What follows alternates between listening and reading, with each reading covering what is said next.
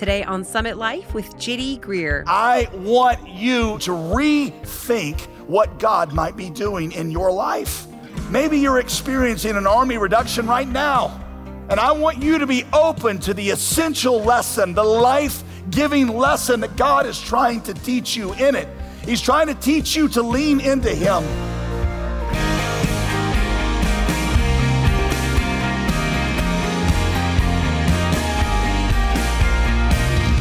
Welcome back to Summit Life with JD Greear. As always, I'm your host, Molly Vidovich, and I'm so glad that you're back with us today.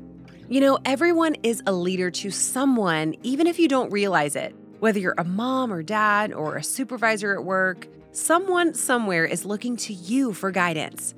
Today, Pastor JD shows us how God can use anyone to accomplish His plan, even when we feel stretched and afraid or even unqualified. This series we've been in from the book of Judges is called Broken Saviors, and we're once again learning some new lessons from Gideon. Remember, you can always reach out to us at jdgreear.com or give us a call at 866-335-5220. But for now, here's Pastor JD with a new message he titled, The Underdog's Secret. Well, if you have your Bibles this weekend, I would invite you to take them out right now and open them to the book of Judges, chapter 7. We are on our second week of this very fascinating and somewhat enigmatic and maybe inspiring figure known as Gideon in our series called Broken Saviors of the book of Judges. As you're turning there, Americans love a good underdog story. I think it's because we see ourselves as the result of an underdog victory against Great Britain. But this week, right before I got on a flight from Atlanta, I tweeted out, what's the greatest underdog story of all time? When I landed and checked my phone again, I had about 3,000 responses to that question. There was, of course, the usuals, Rudy, the Karate Kid. A lot of people referenced the greatest movie franchise of all time, the Rocky Balboa story. With the exception of Rocky V, no one ever really needs to talk about that one. There was, of course, the miracle U.S. hockey team in the 1980 Olympics that beat the Soviet Union, essentially as a bunch of college students. One person even said, you marrying Veronica was the greatest underdog story of all time, which I would tend to agree with that. Perhaps the most significant underdog story, at least for us around here, would be the 1983 National Championship by the Cardiac Wolfpack team, led by the late Jimmy Valvano. If you are not from here, this is an important piece of North Carolina history that you need to know just to appreciate the place where you are. North Carolina State, 1983, went into the ACC tournament that year ranked number 4 in the ACC. Not number 4 in the nation, number 4 in the ACC. They won their 3 ACC tournament games by a margin of 11 points. Not each game by 11, but a total of 11 points. That's all that they won by. One game was decided in overtime. One was decided by only 1 point. That's where they got the name, by the way, Cardiac Pack, because every single one of their games they won they trailed the whole game until the last minute. The NCAA tournament, their very first game, they went against the very lowly Pepperdine University. No offense if you are from Pepperdine, but they had to win that one in overtime. Not 1 overtime, but 2 overtimes, and they barely squeaked out a win. 2 days later, they beat the heavily favored UNLV by a single point scored in the very last minute. Against great odds, they made it all the way to the championship game where they faced Houston, which were the heavy favorites that year to win the whole thing. Their nickname was Phi Slamma Jamma. On that team, there were 2 future NBA Hall of Famers, Akeem Olajuwon and Clyde Drexler. They had steamrolled absolutely everyone that season up to the final game, winning by double digits. They were undefeated. They were somewhat like Kentucky this year, which, they say that the second 5, the second string, would be ranked in the AP top 10. Well, somehow NC State managed to stick around during that game. 44 seconds left. They got the ball. They ended up in those 44 seconds running one of the worst plays anyone had ever seen and forcing up the ugliest shot probably ever recorded in NCAA history. It missed, not just by a little bit, it missed by like 1.5 feet. And a guy named Lorenzo Charles caught it like it was a pass and dunked it as time expired. By the way, just to underscore how much of an upset this was, when they chose an MVP from the tournament that year, they chose a player from Houston, which never happens. You always choose one from the winning team, but they chose one from Houston. Anyway, I share that story for two reasons. Number one, I just want to give something to you NC State fans out there. I know that it's been a rough year. Number two, I say that because you might be tempted to see the story that we're going to look at this weekend of Gideon going up against the Midianites. You might be tempted to read that as an underdog story, but it is so far beyond an underdog story, it's not even funny. This is not a lesser army going up against a stronger army. This is the story of a powerless people going up against the mightiest force in the region. This would not be like Wake Forest taking on Duke. This would be like a JV middle school team taking on Kentucky this year, okay? That's how you need to read this. Judges chapter 6 is where we were last week, and we saw that God had sent the Midianites into Israel to chasten them because of their disobedience. But when Israel cried out in pain, God had compassion on them, and he raised up a deliverer for them, a deliverer named Gideon. Well, Gideon was not, as I explained, your typical hero. When we first encounter Gideon, he is cowering in fear in a hole. But God turns him into a man of bravery by assuring him of his presence with him. And that might have been the most important lesson we learned last week, is that God does not call us because we're brave. He makes brave those he calls. I told you that God doesn't call you because of something in you. He equips you after he calls you. So you might be a person who is timid. You might not have that much courage. You're the very one God wants to use because God makes brave those that he calls. Well, at the end of chapter 6, God tells Gideon to go and mount a resistance against the massive Maradian Midianite militia. And Gideon, true to form, demurs. And so God has to reassure him through a couple of tests that we now call the fleece test. Remember the famous fleece test? God, make the washcloth wet when the ground's dry, make the ground dry, and whatever, and he has to do it twice. And so Gideon finally gets the courage that God will give him the victory. That's where we begin in chapter 7, verse 1. Then Jerubbaal, remember that's Gideon's nickname. It literally in Hebrew means Baal, tail whooper. Jerubbaal and all the people who were with him rose early and encamped beside the spring of Harod. And the camp of Midian was just north of them. Verse 2, the Lord said to Gideon, the people with you are too many for me to give the Midianites into their hand, lest Israel boast over me, saying, my own hand has saved me. You ought really to marinate on that verse. It's one of my favorite Old Testament verses. The people with you are too many, because if now they get victory, they're going to say that they did this. You can learn so much about how God works in your life through that statement. Verse 3, now therefore proclaim in the ears of the people, saying, whoever is fearful and trembling, let him return home and hurry away from Mount Gilead. And 22,000 of Gideon's 32,000 person army went home, and only 10,000 remained.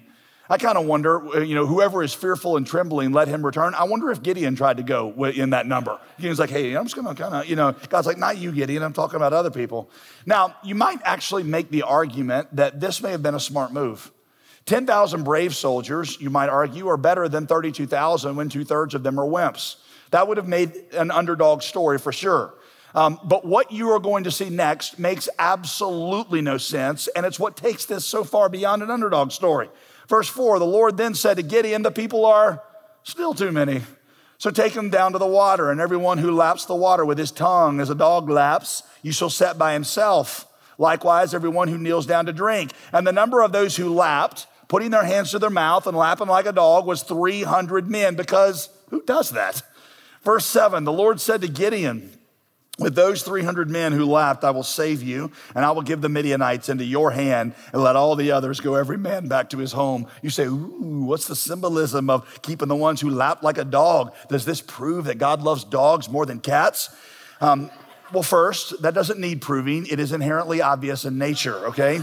But no, there is absolutely no symbolism at all in what happened. It's just a random test designed to get rid of 97% of the army, and it worked. I want you to think about this because it's really important. God intentionally weakened Gideon's army. There is so much for you to learn about how God works in your life through that.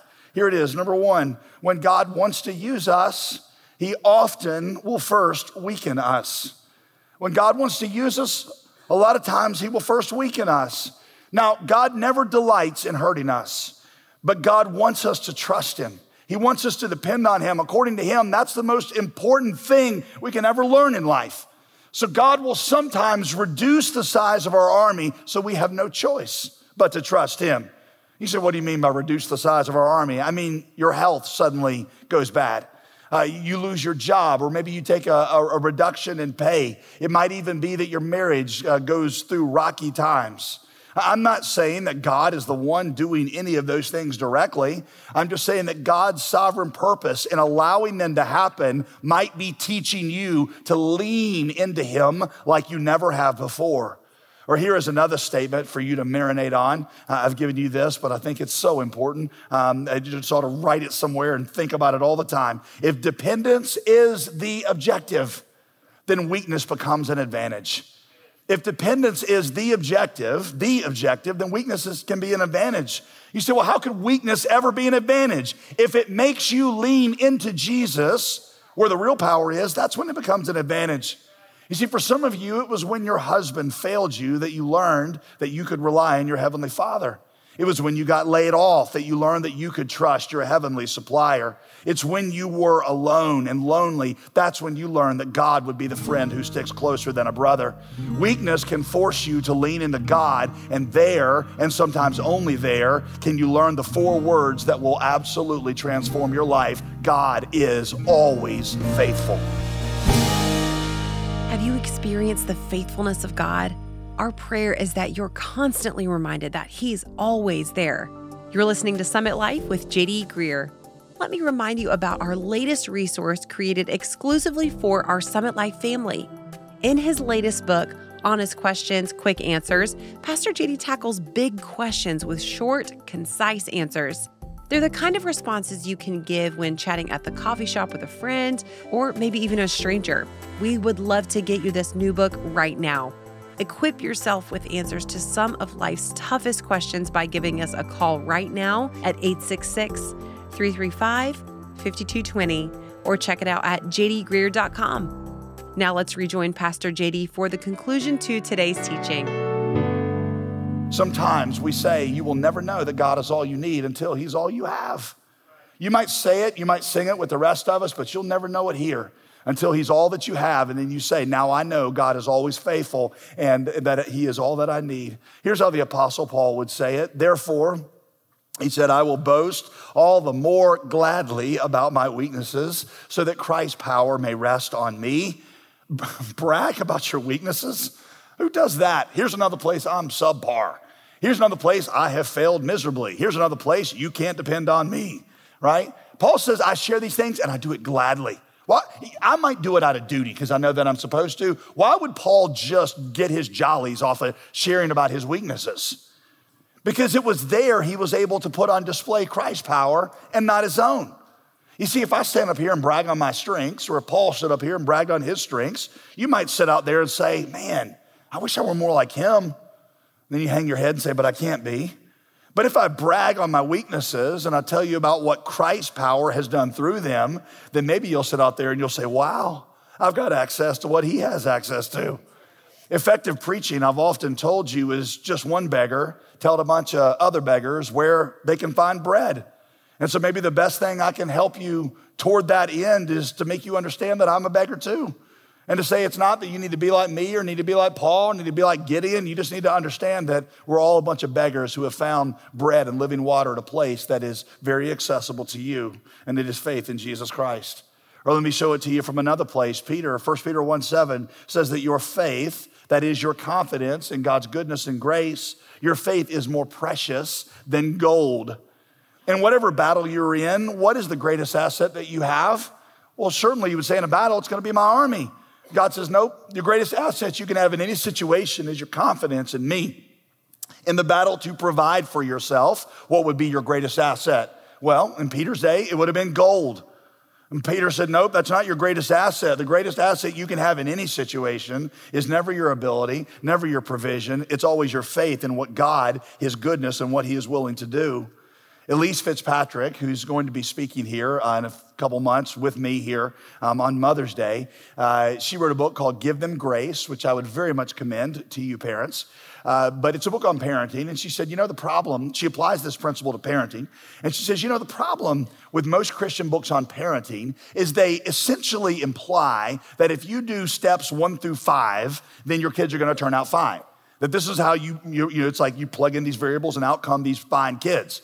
She said the problem with that is twofold. She said, number one, the first problem is God was a perfect parent, and the only 2 humans that he created directly, and a third of the angels rebelled against him. She said, do you really feel like you're going to out-technique God? Probably not. She said the second problem, and the more insidious problem, is that this kind of teaching this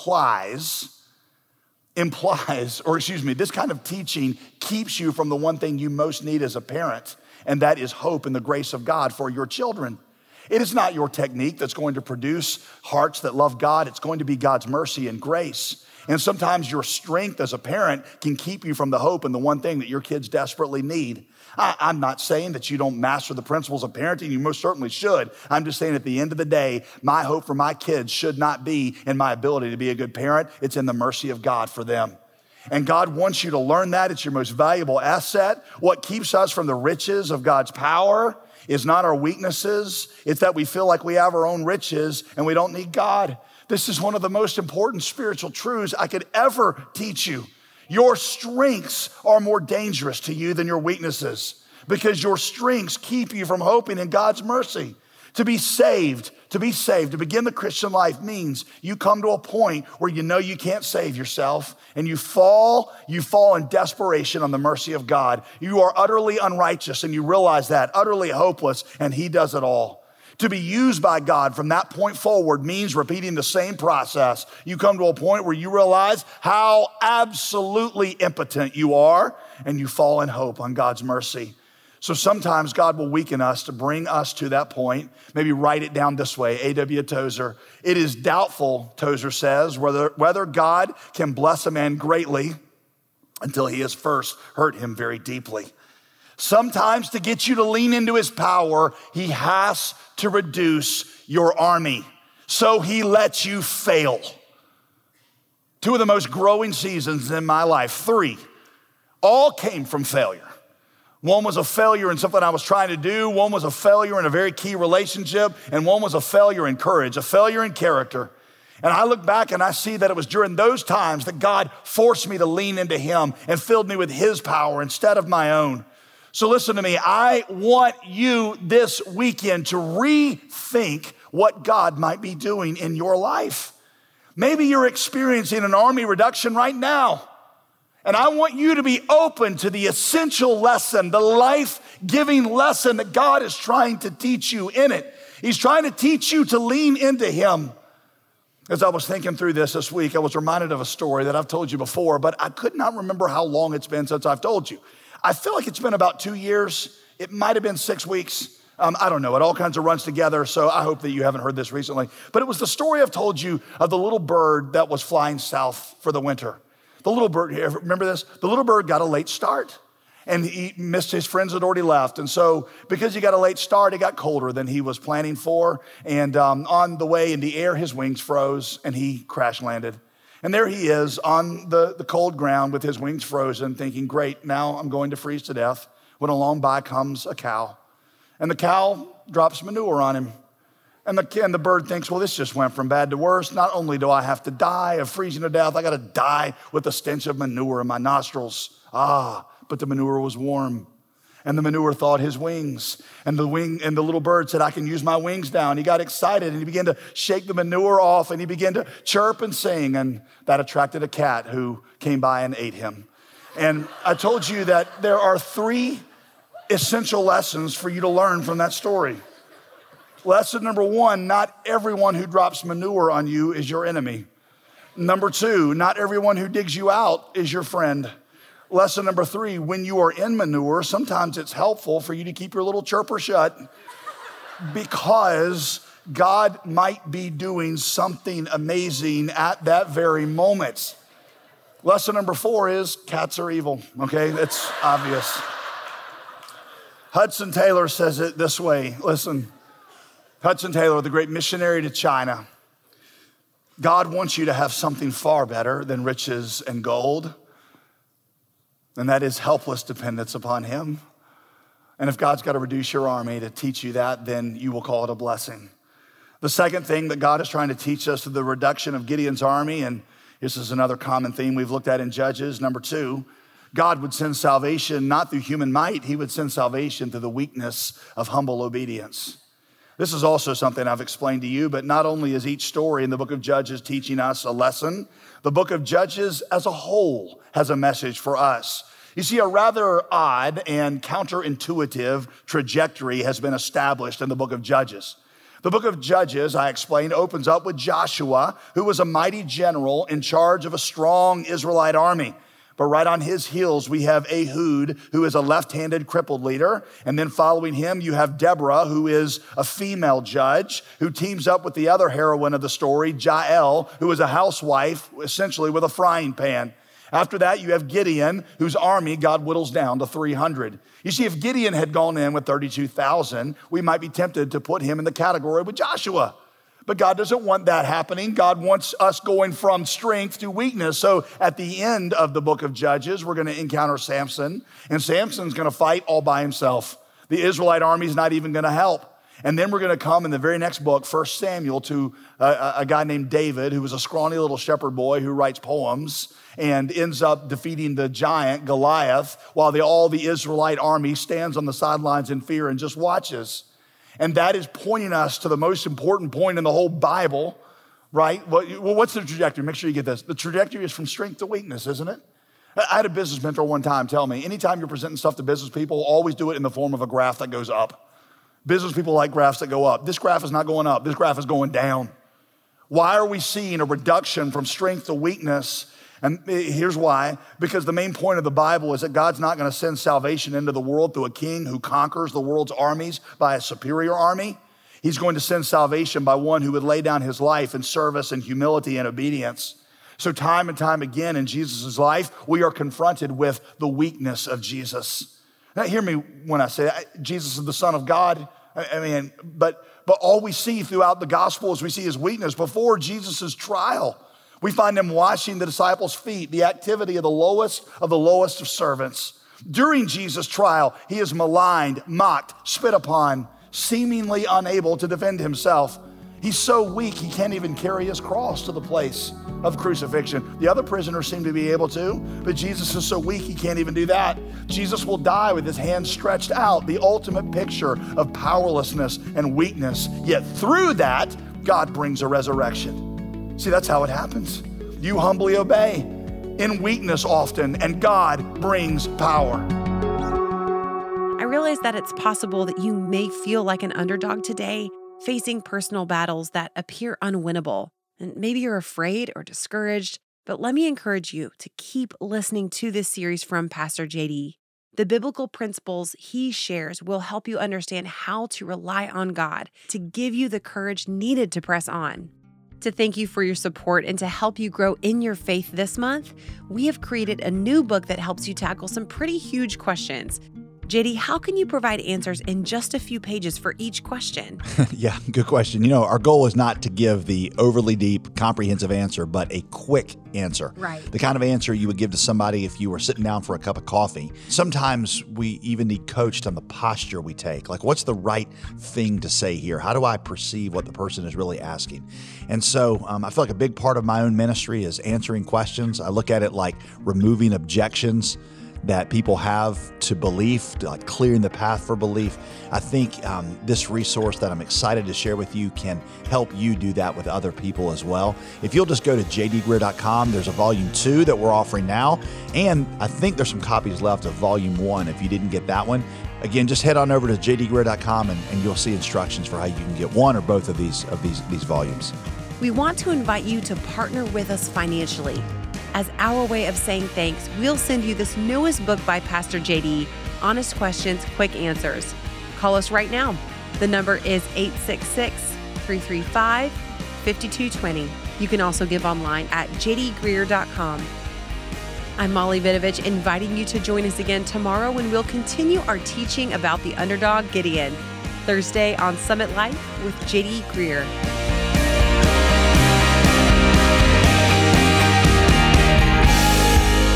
Today's program was produced and sponsored by J.D. Greear Ministries.